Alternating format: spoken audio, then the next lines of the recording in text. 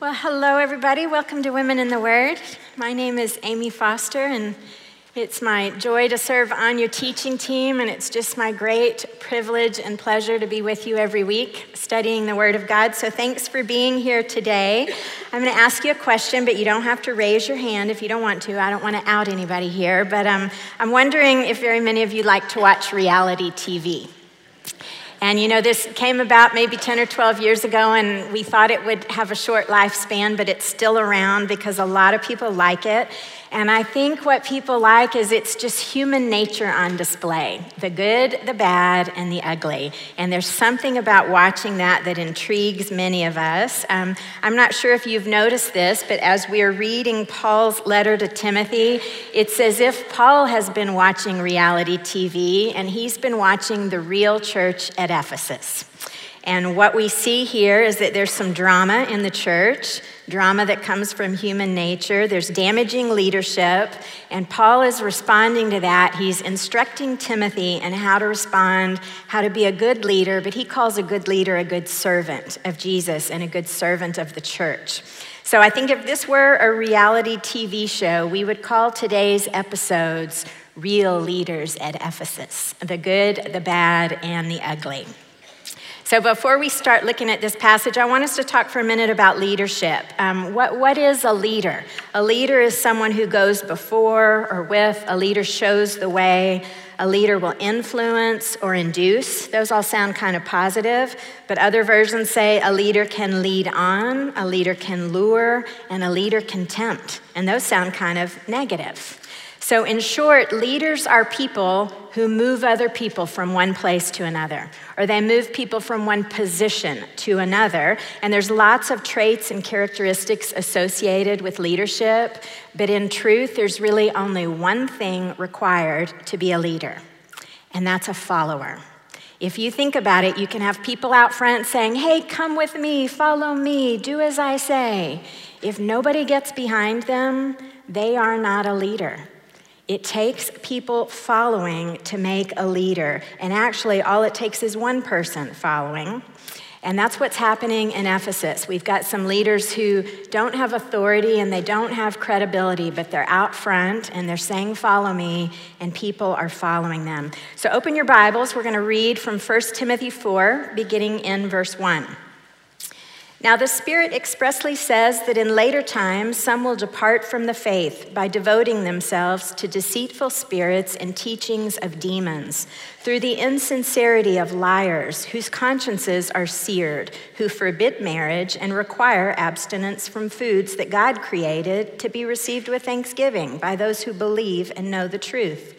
For everything created by God is good. Nothing is to be rejected if it is received with thanksgiving, for it is made holy by the word of God and by prayer. All right, so what we see right away, Paul is talking about liars or false teachers that are plaguing the church. And immediately he says, "I'm not surprised. I'm not surprised, Timothy, and I don't want you to be surprised either," because the Spirit of God had told Paul this was coming.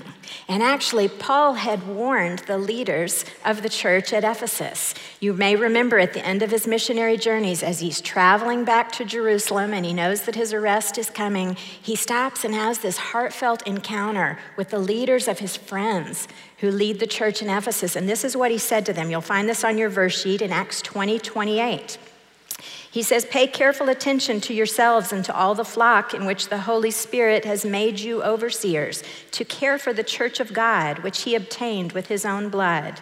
I know that after my departure, fierce wolves will come in among you, not sparing the flock. And from among your own selves will arise men speaking twisted things to draw away the disciples after them."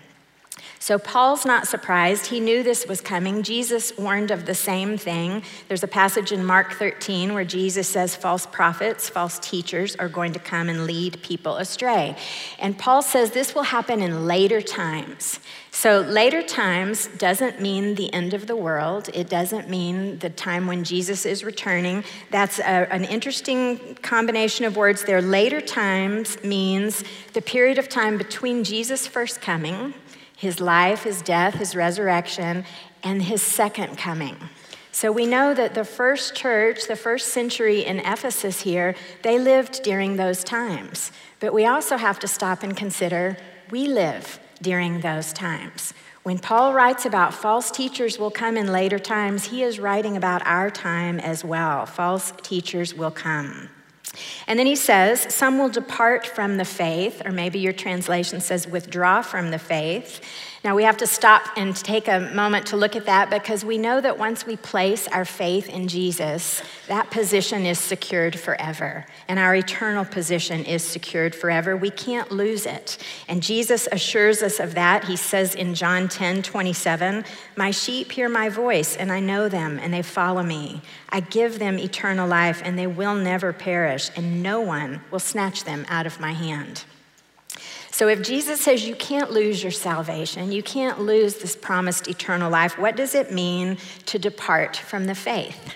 And the context of this passage doesn't tell us exactly who Paul is talking about, but from the whole of the Bible, we really know there are only two options here, and both are possibilities, and maybe both things are happening. The first possibility is that a person departing from their faith, this might be a true believer. This might be someone who had a true moment of putting their faith in Jesus and their salvation is secured, but after that, they choose not to follow God's new spirit in them, but they choose to follow their own sinful spirit, and they actually never mature spiritually. In other writings, Paul will call them carnal Christians or fleshly Christians.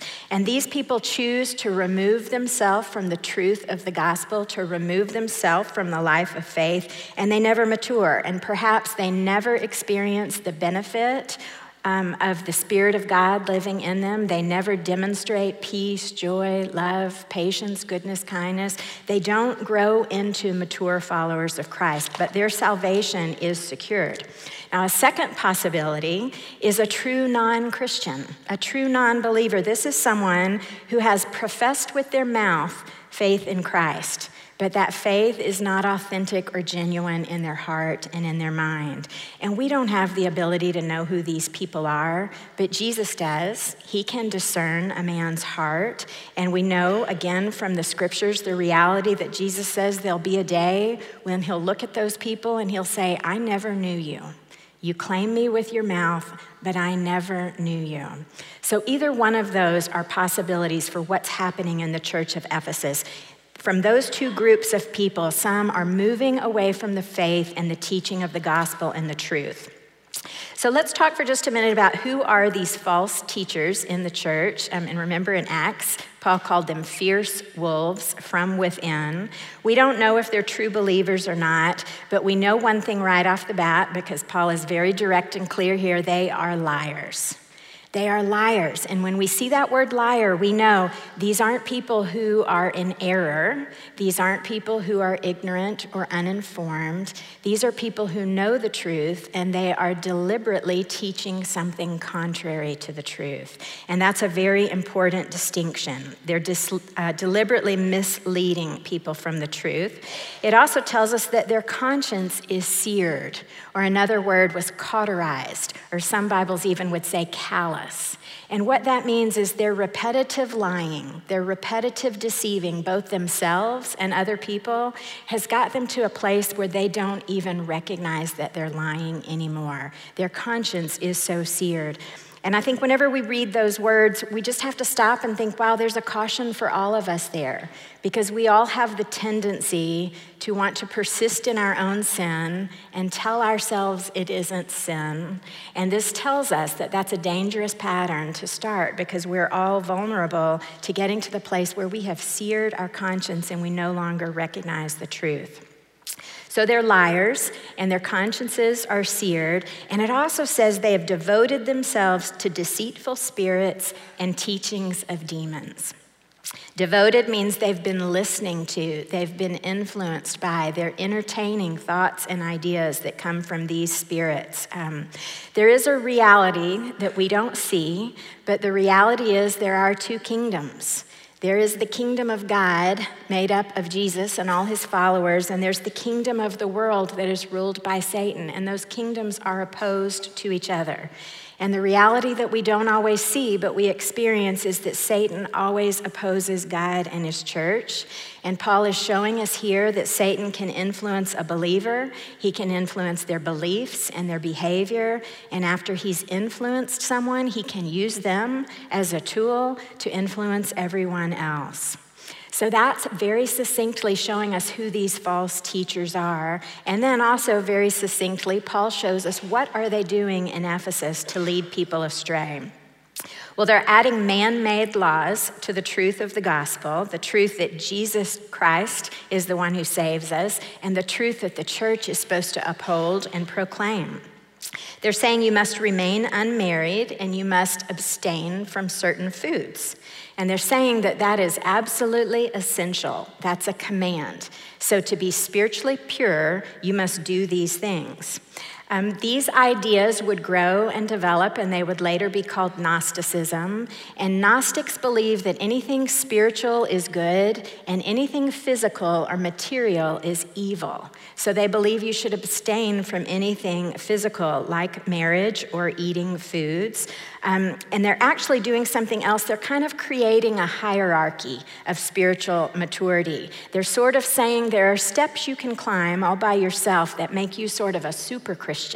And those steps all involved asceticism, or they involved restricting physical things from your life so that you make yourself an even better Christian. Paul immediately refutes that with a reminder that comes straight from the first words in Genesis: everything God made is good. Everything God made is good. God made marriage, and he said it was good. God made physical things. God made food, and he said it was good. All these material things were created by God to be enjoyed and to be stewarded by man. He's telling us material things are not evil, but it's only when the evil intent of our heart misuses those spiritual things, doesn't use them appropriately, that's when they become evil. We know that dietary restrictions were part of the Jewish custom and the Jewish law, but we also know that Jesus said he came to fulfill the law. And he said those things are no longer unclean. They are now clean. So this idea that you have to remove yourself from all of these things is not a part of the gospel of Jesus Christ. This same teaching had actually sprung up about 100 miles away, and Paul addressed it in another church. You'll see this verse on your verse sheet, Colossians 2:16. Look at that with me. Therefore, let no one pass judgment on you in questions of food and drink, or with regard to a festival or a new moon or a Sabbath. Let no one disqualify you, insisting on asceticism.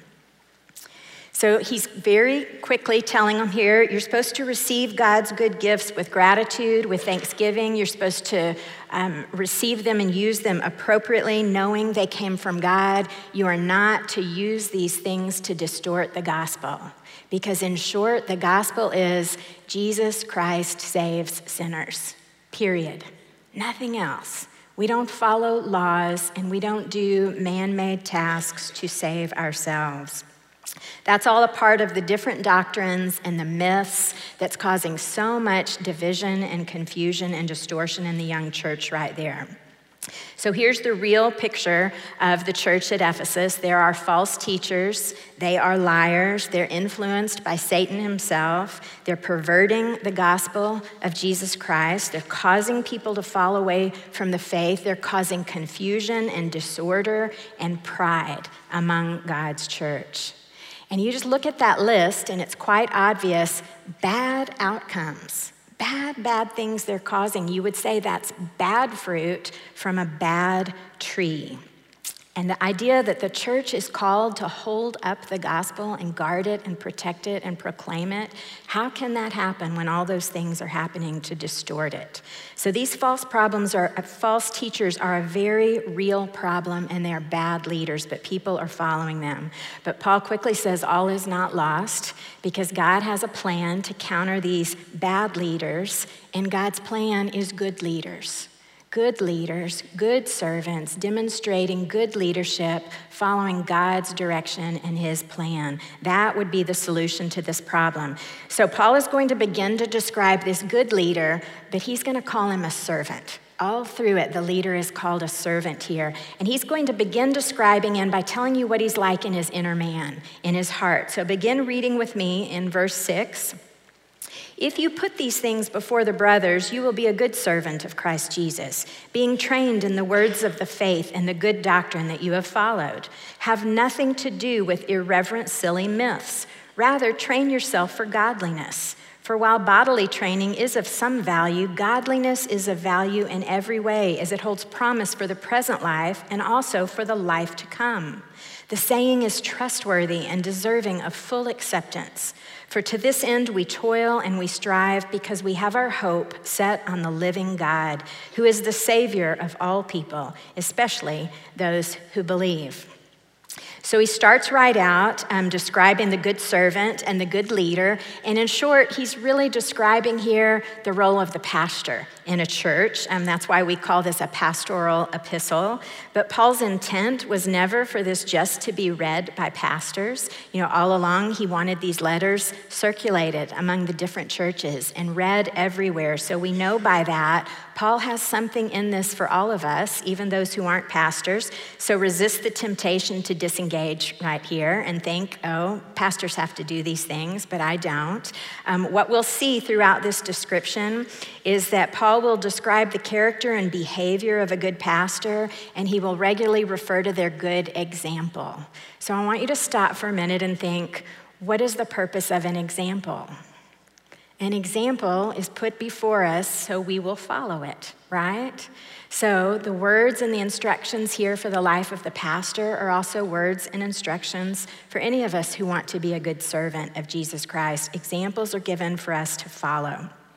So he's going to begin with who is the good servant, and the good servant is going to have to do two things. He'll have to both defend sound doctrine, and he will have to expose false doctrine, and that's difficult, but Paul says he can do it, and he can do it beginning with because of who he is in his inner man, who is true, what his true identity is, where his hope is truly set. So he begins with who he is, and he begins by saying he's trained. But not just in the past tense, he is trained and he is continually training.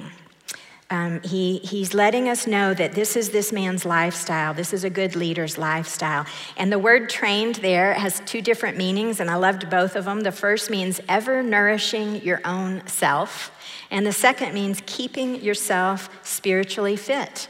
And both of those show you it's not a single event that happens in the past. It's something that is an ongoing reality in a leader's life. It's an ongoing process of being trained. And I thought, if we put this in fitness kind of words, we would never say, oh, I'm so physically fit, I'm never exercising again. That just won't work, will it? We know that if you want to be physically fit, it's a continual process. It's an ongoing reality. And I also love that this doesn't suggest, oh, I can get someone else to get fit and healthy for me. I can contract that out. I can hire someone. Because it says you're nourishing yourself. You're keeping yourself physically fit. So he's telling you the internal life of this leader is someone who is motivated to continually train themselves. They're never done until the day Jesus receives them in heaven. So it's an ongoing lifestyle. And what is this person training in? They're training in the words of the faith and the good doctrine, or some translations might call that the scripture and the teaching of the apostles. And I think we always have to remember they didn't have all of this like we did, like we do today. They may have had a print version of the Old Testament. Most likely they didn't have those in their homes, but they knew the Old Testament that was read in the synagogues, and they knew the story of the life and the death and the resurrection of Jesus. And they may have had a few of these letters from the apostles that had circulated through their churches, but maybe not. Some of them hadn't even been written yet. So what he's telling him is you have to continually train yourself in the scriptures and in the teaching of the apostles.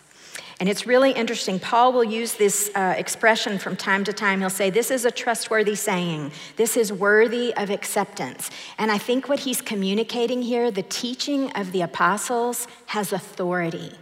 They had already accepted the authority of the Old Testament, and he's telling them now this idea of doctrine, true teaching that comes from the apostles, it has authority.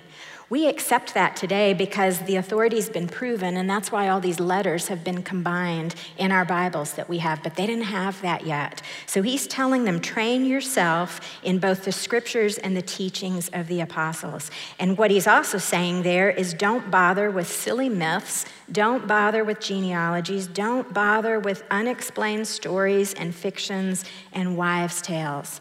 He doesn't need his good servant to be trained in those things. He needs his good servant to be trained in the truth. And the same is true for us, and we have the whole truth put together. I was reminded of 2 Timothy 3:16. All scripture is breathed out by God and is profitable for teaching, for reproof, for correction, for training in righteousness, that the man of God may be complete, equipped for every good work. So he's telling us that the desire of your heart needs to be continually training in the truth and in the scriptures. And doing that will produce godliness in your life. And ladies, all through these letters to Timothy, we're going to see this theme of godliness. And so we need to stop and pay attention to that. He does go on to say there is some value that comes from physical disciplines, and the physical disciplines I think he's referring to are things like fasting or abstaining as a spiritual process. He's saying there are some temporary benefit that comes to those, but those practices don't save you. They don't save you, and they can easily be used inappropriately. He says the practices are not laws. They don't earn your salvation. They don't make you a better Christian. They don't move you up the ladder of spiritual purity like some are saying. And he reminds Timothy that even though those spiritual disciplines might have some temporal, immediate value right then, godliness is more valuable. Godliness is valuable for today and for the life to come. He's saying pursuing godliness and demonstrating it in your life, that has value forever, value that will never be burned up or destroyed or will never have an end to it. Now, he doesn't specifically tell us what the value is here, but if you just stop and think about that, we know that pursuing godliness, we know all through the Bible, God says there are blessings for obedience. There are blessings that come into our life when we pursue godliness. And we know that some of the blessings are right relationships with each other, right relationship with God, a good, clear conscience, a growing ability to discern truth from error. Those are blessings that we can experience immediately in our life. And Paul is saying, and there's more. There's blessing in the life to come. And we don't fully see that life yet, so we don't know exactly what those blessings will be. But I think the emphasis that we need to focus on here is there are eternal realities connected to how we live right now. The way we live matters. It matters for today, and it matters in eternity. And I think as followers of Jesus, we have to remember there will be a day when we stand before our Lord and we give an accounting for every word that we said, every action that we took, every hidden motive of our heart. And there will be blessings if those things reflect godliness. Then he goes on and he says, I want you to toil and strive. And if you just look at those words, you think, boy, those words are really suggesting this ongoing outpouring of energy in our lives. And he says you can toil and strive because of the source of your hope. Because your hope is set on the living God. And remember, this passage is talking about the inner person. He's talking about who you are and your character. And so he's saying if your hope is set on God, you can live this life pursuing godliness. You can toil and strive. You can't do it if your hope is set on yourself. You can't do it if your hope is set on accomplishing your own salvation, earning your own spiritual maturity or spiritual growth here. He's saying it only works if your hope is set on God. And you can put your hope firmly on God because you know God hopes the very best for you. God has the highest hope for you. 1 Timothy 2:4 says, God desires all people to be saved and to come to the knowledge of the truth. So he's saying the real leader, the real servant of the church in his inner life, his hope is set on God and nothing else. Then he goes on and he describes a little bit of what that servant or leader does within the church. So he's moving from his inner life to his outward behavior. So let's read about that. We'll pick this up in verse 11. He says, command and teach these things. Let no one despise you for your youth, but set the believers an example in speech, in conduct, in love, in faith, in purity. Until I come, devote yourself to the public reading of Scripture, to exhortation, to teaching. Do not neglect the gift you have, which was given you by prophecy when the council of elders laid their hands on you. Practice these things, immerse yourself in them, so that all may see your good progress. Keep a close watch on yourself and on the teaching. Persist in this, for by so doing you will save both yourself and your hearers. So as he talks about what the leader is supposed to do, he begins with very strong words: command, teach, insist on these things, authoritative words, and then he immediately addresses a perceived weakness in Timothy, his youth. Youth. Now, this is interesting to me. I hear youth, and I tend to think of maybe a 19, a 20, a 21-year-old, but I've learned youth is a subjective term. At the time this was written, youth meant anyone under 40. So, half of the room, you can rejoice right now because you are still a youth. And the other half, I'm sorry, but come on, you knew you weren't youthful anyway, and I'm right there with you. So Timothy was not 19, 20, 21. Timothy was probably between 30 and 35. And at that time, that was considered awfully young to be a leader, particularly a spiritual leader. Paul's saying here, don't let your age be a detractor. Let the integrity of your life be an attractor. He's saying this pursuit of godliness that begins in your heart and in who you are, it should spill out into your life, and it spills out with good speech, good behavior, healthy relationships, a faith that is unwavering and steadfast, and a heart that is pure and moral and upright. He's saying the inward life and all the outward behavior needs to be integrated. He says, let your inner life of godliness be visible. Let it be a demonstration. Let it be a testimony that Jesus does save sinners. So that's the first thing he says. Now, you may remember in chapter 3, when we talked about the qualifications for elders and deacons, we really heard a similar instruction. Paul said they should not be a recent convert. Let them be tested first. And I think this is the same thing. I think he's saying integrity in their life needs to be displayed for a period of time before they're given a public opportunity to lead and teach and serve. So someone who is young in their faith is certainly not discredited, but they need some time. They need weeks and months and years to display what's going on in their heart, to display it in their behavior. It gives authority and proof and credibility to the message that they're proclaiming. You know, I once knew someone who taught themselves how to play golf by reading a book.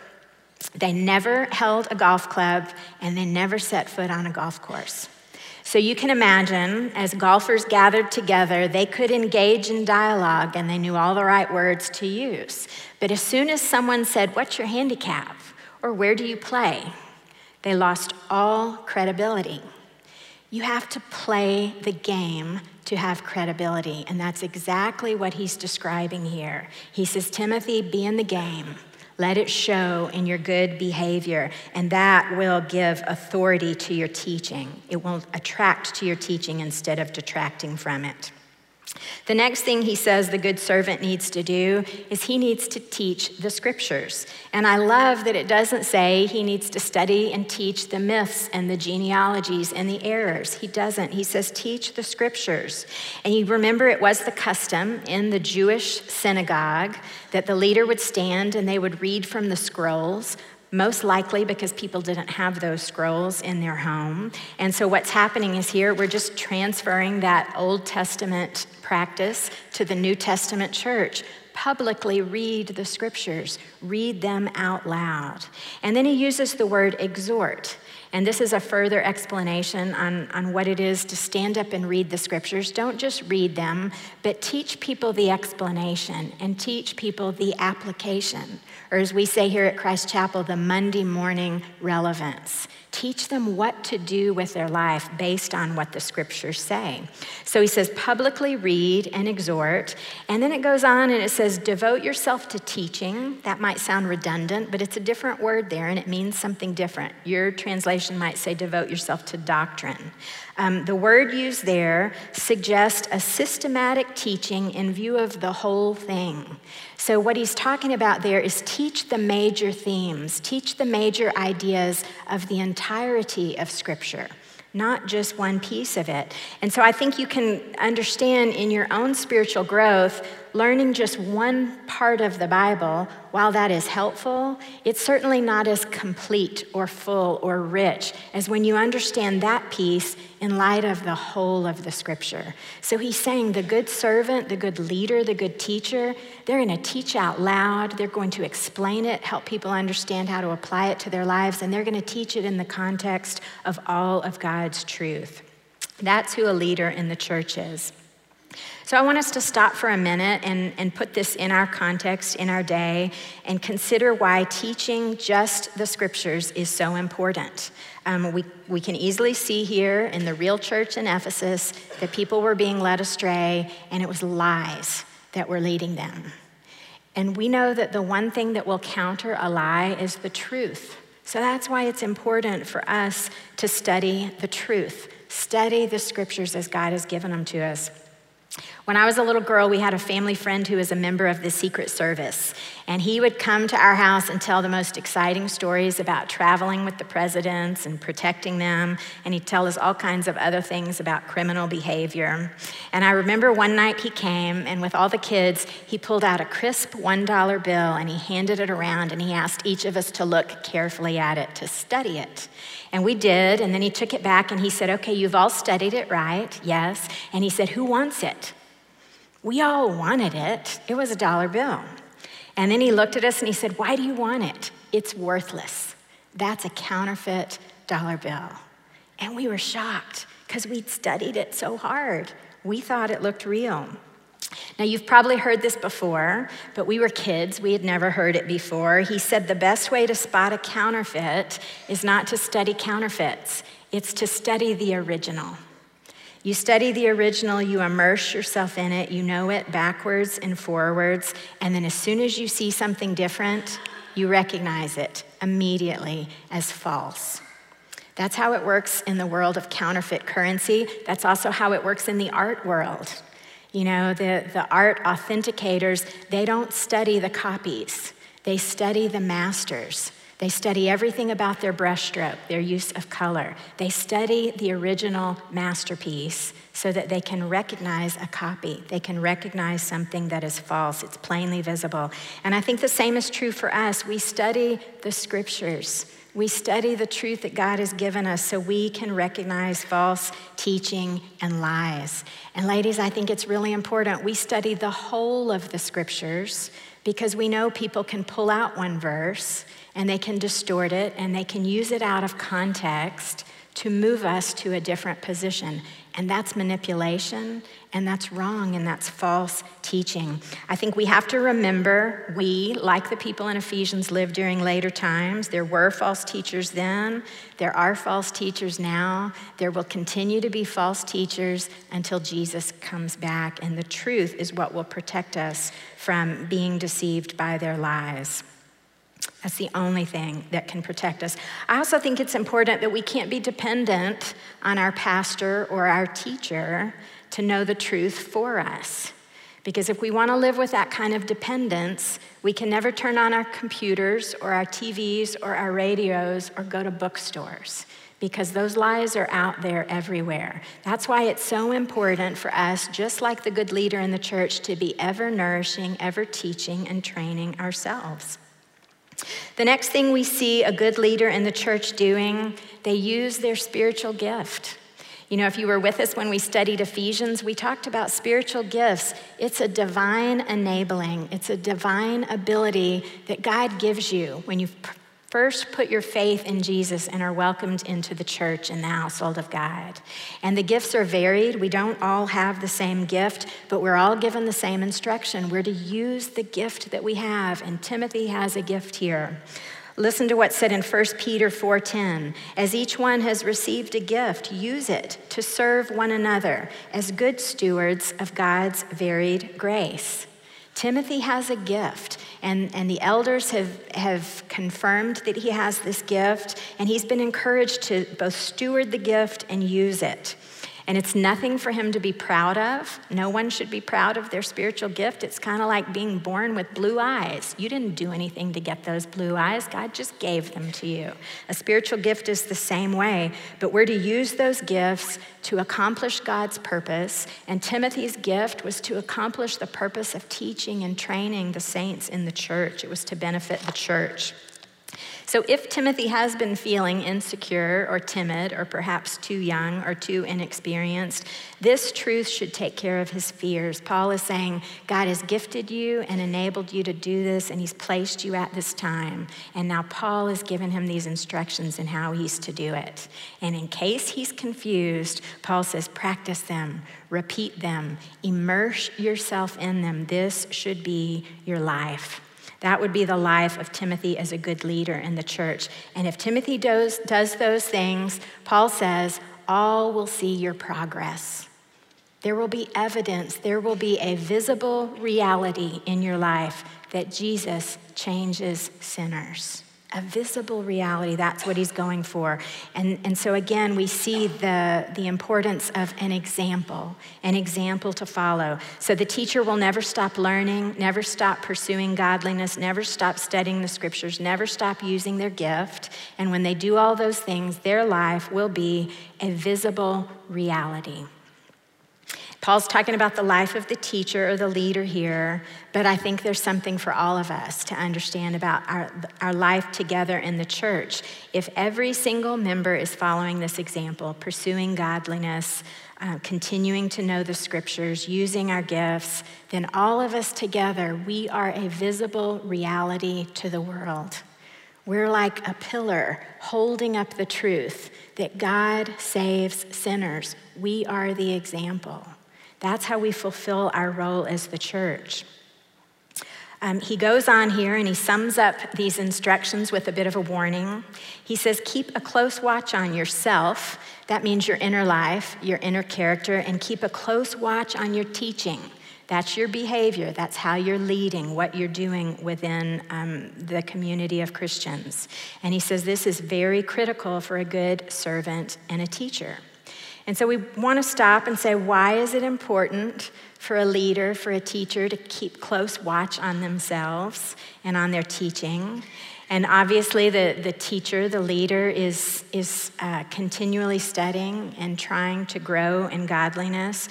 But the truth is the teacher will never be like God.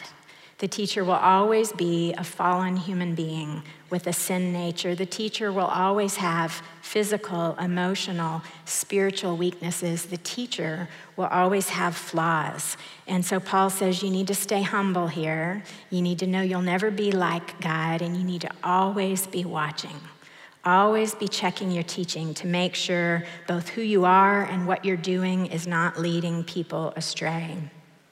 You know, I think I can use my own self as an example here.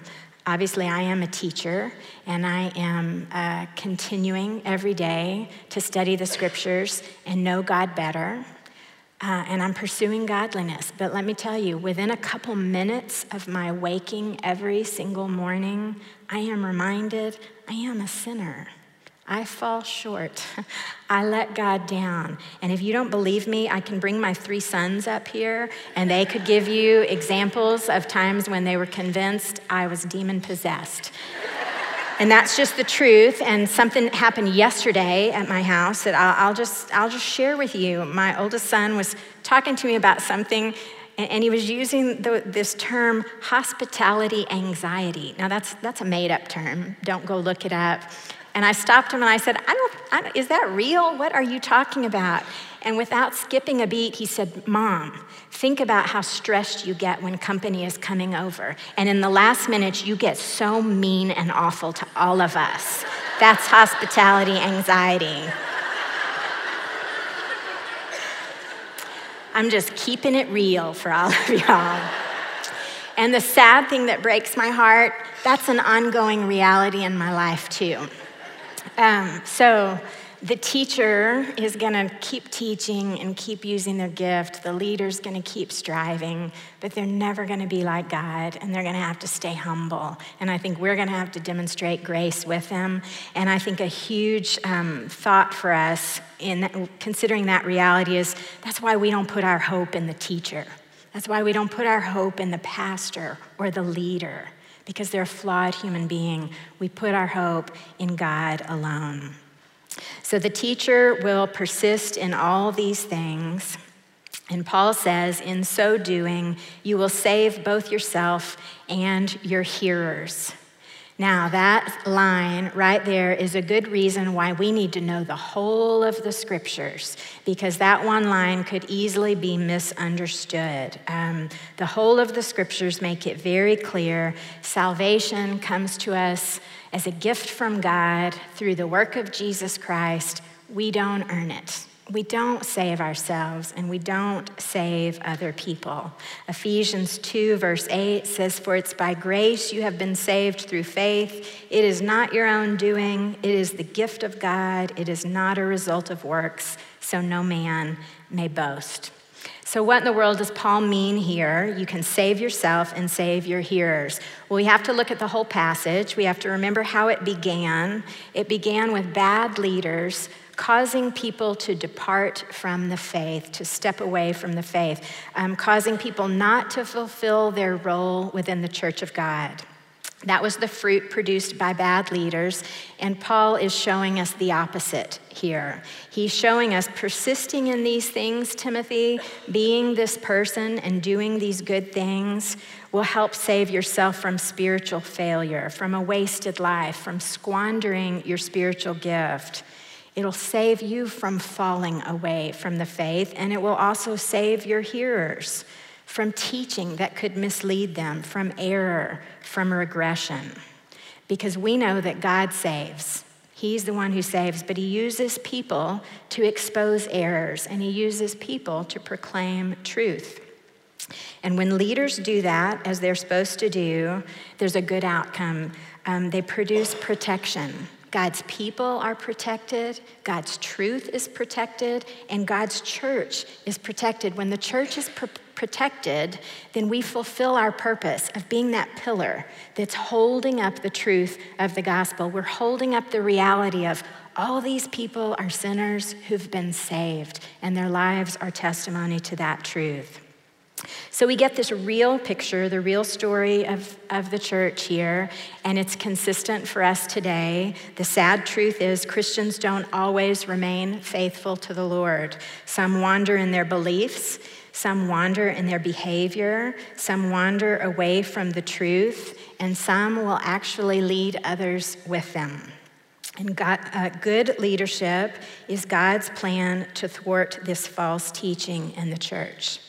So if Paul is teaching to a young pastor here, what can we as non-pastors learn? And I think it's pretty clear. We can see quite clearly we are to follow the good leaders. Follow the good leaders, because here's the truth. No one makes themselves a leader. You make them a leader. You make them a leader when you get behind them.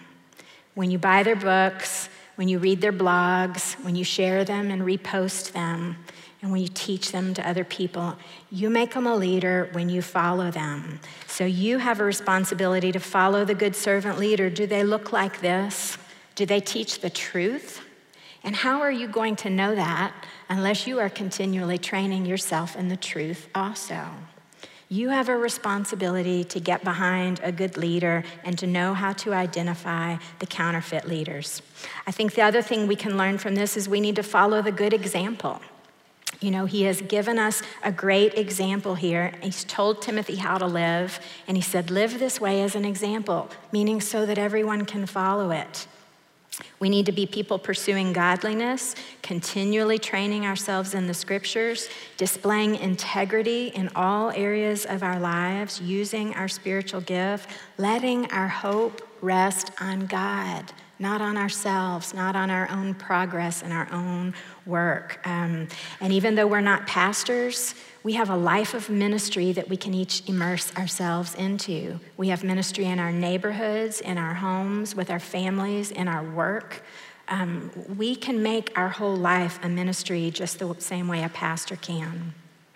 I think the third thing we really have to take away from this, we have to remember the real truth, the hard and ugly truth. There are two kingdoms, and they are at war. That is a reality for all of us. And so if you look at just the instructions that Paul gives Timothy here, I jotted these down on a piece of paper. Be trained, train yourself, toil, strive, set an example, devote yourself to this, use your gift, practice these things, immerse yourself in these things, keep watch, persist. When I look at those words together, I think they are warrior words, aren't they? They're words for a warrior, and they're not just for pastors. They're for anyone who wants to be a good servant of Jesus. They're for anyone who wants to help uphold the truth of the gospel. So we aren't all called to be pastors, and we aren't necessarily called to be leaders, but we are all called. And we have three possible responses when God calls us. The first is we can reject the truth and the call, and we can walk away completely. The second, we can embrace the truth of the gospel, but we can never fully pursue godliness and integrity, maybe never be very helpful at holding up the truth of the gospel with our life. That's an option, and God calls it lukewarm.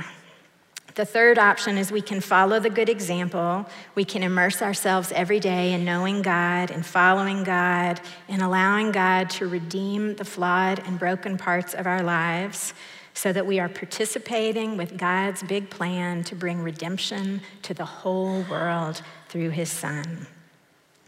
There are two kingdoms at war. That's the real story. But I want you to remember today there is only one true king. And our King says, I will build my church, and the gates of hell will not prevail against it. I want to be a part of that. I hope you do too. Let's pray. God, you're a good God, and you are our true King.